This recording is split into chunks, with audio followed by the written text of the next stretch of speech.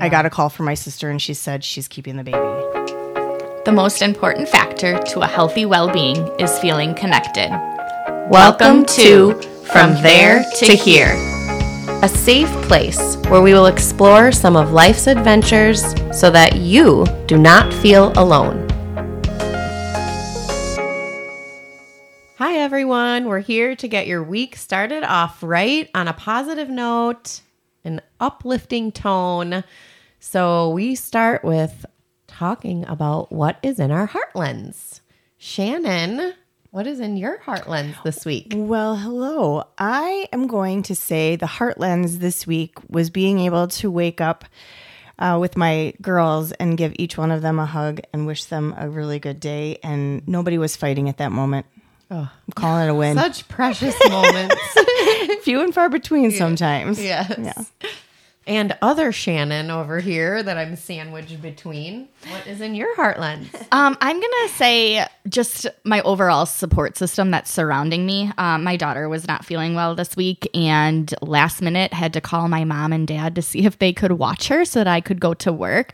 And my mom just always is like, yep, no problem. And I just drop my kids off at the drop of a hat when like daycare, so nice. Right. That like when daycare is closed or her kids are sick or whatever might be going on. Like I have a really good support system around me. A lot of my aunts will do that too. Like that's so just nice. Drop of a hat, I can say. Yeah. So lucky. I do have a big support system and I am very thankful and lucky that I have that because I know there are people out there that don't or that are single parents and that can it's huge to have a I village. Imagine it would be very tricky to not have the village. Yes. Yeah.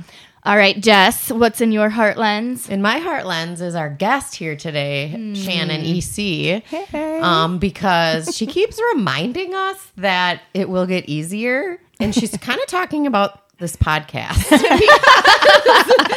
Every time Shannon and I sit down to record something, we're like hooking up microphones, trying to figure out Audacity. Why is the microphone not working? And I'm like, we don't know the answer. Google knows the answer. Anyway, it is getting easier every time, but so it's in my heartlands that Shannon is rooting for us and reminding me it's getting easier. And it actually is getting easier. Yay. But anyway, keeping it real over here. Keeping it real.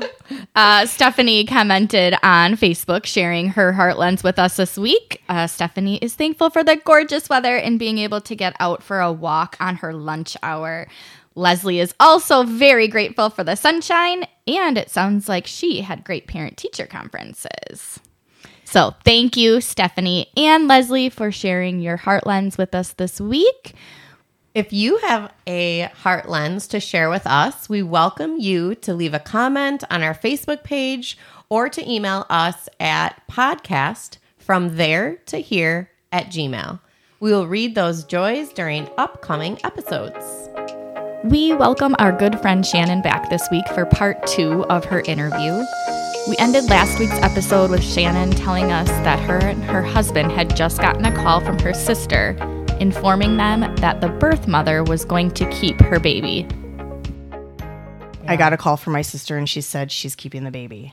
And that actually, I think, was one of the only times I've ever seen Eric cry. Yeah. Wow. I feel like I could cry right now. Yeah, hearing that. He was so crushed. Yeah. And then I think that's when we said we're done. We're completely done. Just like the emotional turmoil that you had gone through with miscarriages and doing all of the IVF stuff and doing all the research. And then you have this uplifting news. Yeah. And then for somebody who...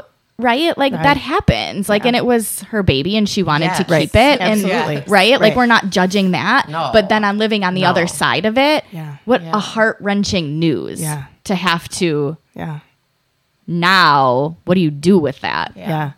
Did you have anything set up at your house yet? Oh yeah. So when we lived in Minnesota, right after we were married, I started accumulating things. Somebody gave me a stroller and a carrier. I think I had a pack and play. We had So how all long this stuff. did you have all that stuff? Oh, probably 10 years. Yeah. And I finally got really pissed and got rid of it all. And then what happened, Shannon? And then I got pregnant and thought, oh, this won't last. Because you had how many miscarriages prior? Oh, so we know of 2 for sure. And Okay. we think there was a 3rd one the summer we got married, but we weren't looking for that. Sure. But Yeah. we think now with, Knowing what had Knowing, happened you know. with the other 2. yeah. So 3 and then the adoption that didn't work. Is really a long- miscarriage. Yeah. Yeah. It was incredibly devastating. And I think that was more devastating than, and the miscarriages were very devastating. Don't get me Sure. wrong, but I think because there were so many people involved. And I'm going to take a little step back too, because when I was doing IUI, I was very open with whoever came around me. And I even had medications mailed to the place I was working at the time, Oh, which yes. was not school. And I had a girl, pretty young, naive, and I'm going to say young and naive because I probably was too. But she saw me with this box of medicine and said, "Who do you think you are, trying to cheat God out of this activity," or something like that. And I was like, "Who do you think you are?" Wow. So at that point then too, I stopped telling as many people. So when I went to McFarland yeah. and taught, very few people knew, at least I think. Yeah. I don't know if people knew or not. Was but- she saying like, who do you think you are to try to make a baby? And yeah. and like trick God sort of, Yeah. or You know, that's an interesting thought and act like Jess and I are not religious by any means. We're definitely spiritual people, but that was part of the questioning I had for myself when we were choosing whether or not we were going to do IVF was like, oh, like, am I supposed to be messing with this, or is there a different plan for me, kind of thing? And not judging at all people that do IVF or don't do IVF. Just for me, that was a question I asked myself. And did you kind of know sort of deep down if you would have stopped to listen to yourself? I know we're in such a different place now than we are. I know, Yeah, it's hard. right. It's Then so I don't hard. know. Right, because we if can look back now on the Absolutely. hardships and we've had the time to process it. I know. I always knew. I always knew I was going to be a mom. I knew that. I always knew it was going to be hard for me somehow. I just like. I don't. It was an inner knowing that I knew it was going to be hard for me, and it was. But it made it the best ever now. Right. Right.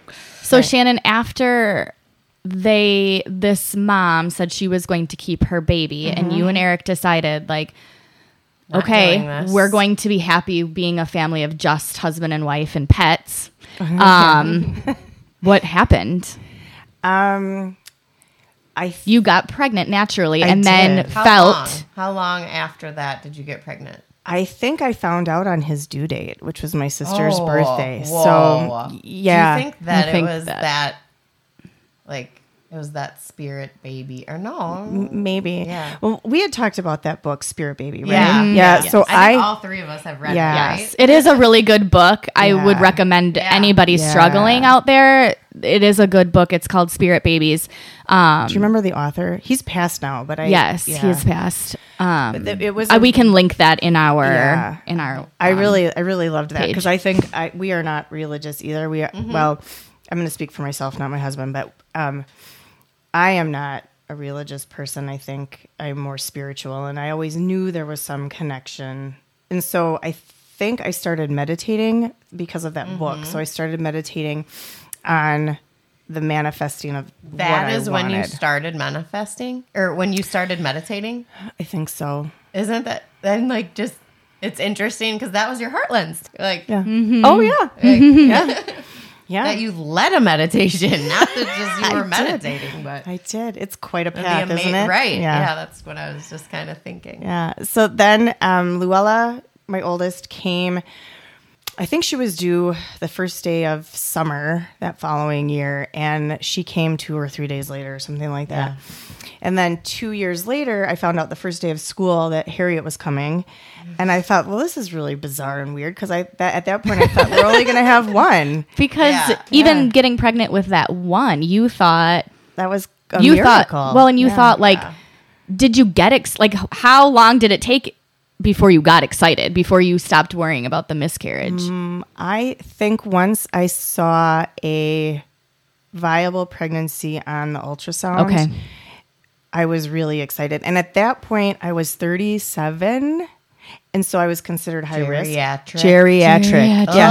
Ugh. The last doctor that said that to me, I said, I think You just want to slap I him. wanted to throat punch him. And I told him that. I said, you should stop using that word right now. And I think the nurse kind of backed away, but that's not a good word. It's not okay. No, not okay. Yeah. I lost my train of thought. So gonna say- Luella, then Harriet, and then Yep. And I found out the first day of school for her. And then my sister and her husband were flying in 2 years later for Christmas. And I found out on my birthday that Freya was coming. And nobody thought that was going to be a viable pregnancy. And lo and behold, because of your age? I think Or- so. yeah, Because I okay. would have been, I think I just turned 41. Did people tell you? Like, did your doctor tell you that? That's the geriatric guy. Yeah. Yeah. He's like, okay. Well, he was really worried about how my aging uterus would handle. And I kept Sure. telling him my body knows what it's doing. Yeah. And so they also controlled my due date a little bit. And that was, I was okay with that. I just wanted a Yeah. healthy kid. Yeah. Yeah. I love that, like, you circled back to my body knows what it is doing. Yeah. I wish I would have known that. Right? Like 10 years before. Right. Yeah. And just given it that time. Trusted it. Yeah. But I guess hindsight is beautiful, right? Right. Right. Yeah. Yeah. So if you were able to go back, what advice would you give your past self? Your 20-something self that was struggling. Well, I think I probably needed to struggle for a reason. So I don't know that I want to take all of that back. I wish I wouldn't have let it affect my life outside of Eric and I as much as it had. Sure. But I also think that was part of what I was supposed to experience and learn from. I think I would have maybe not been as open with everyone about it, but I don't know if I really would do that, because I tend to be more of an open book anyway. Yeah. So But you got hurt in that process. I I did. can see where that yeah, and that was a pretty that big thought comes from. hurt for Yeah. her to Oh, accuse it's really me of. intrusive. Yeah, So for First of all, the retreatment. Anyway. so yeah. for listeners, family members and friends that might know somebody struggling with fertility, what is your advice for the family and friends? Oh, I love this one. I used to get so mad at my mom because she would not react in the way that I thought she should. And I mean, just across the board. Well, Yeah. thought she should or thought you or that you needed. maybe that I thought I needed. Yeah. And my mom has always been very clinical, and I know that. And it's not bad. I just think I thought I needed something else. But there, folks outside of your immediate circle, or that, like, you don't always respond the way that you think they should, or the way you think you want them to. And that was really hard for me, because some people, especially when I said I had a miscarriage, they'd be like, oh, okay, well, I need you to go over here and do this now, because that's what time of Yeah. the day it is. Right. And I'd be like, what do you mean? I'm devastated over here. Right. Right. So So do you think it's better for people to ask, like, what do you need? Or how can I support you in this? yeah, I do. And I think too, as an older person, not even a parent, but as an older person, I think it's always more helpful if your garbage is full and it needs to be taken out, just do that. Because that's one thing my mother-in-law would, Like, give some people some grace. yeah, And just be come kind. be kind. And ask, is there anything I can do? And if the answer is no, maybe just sit by me, but don't give me advice about something you don't know anything about either. That was also right. really Yeah. hard. Absolutely. There were quite a few times when people would try and give me advice that, oh, I know someone that went and did this. And yeah, Unsolicited. I mean, yeah, and that happens are a lot. trying to be helpful. They are trying to be helpful and kind, and yeah. that's across the board, because I've had other situations Right. where parents or people have given me unsolicited advice, and I've just been like, oh, great. Bye. Maybe you should write that down. And then burn it. Start your own podcast or something.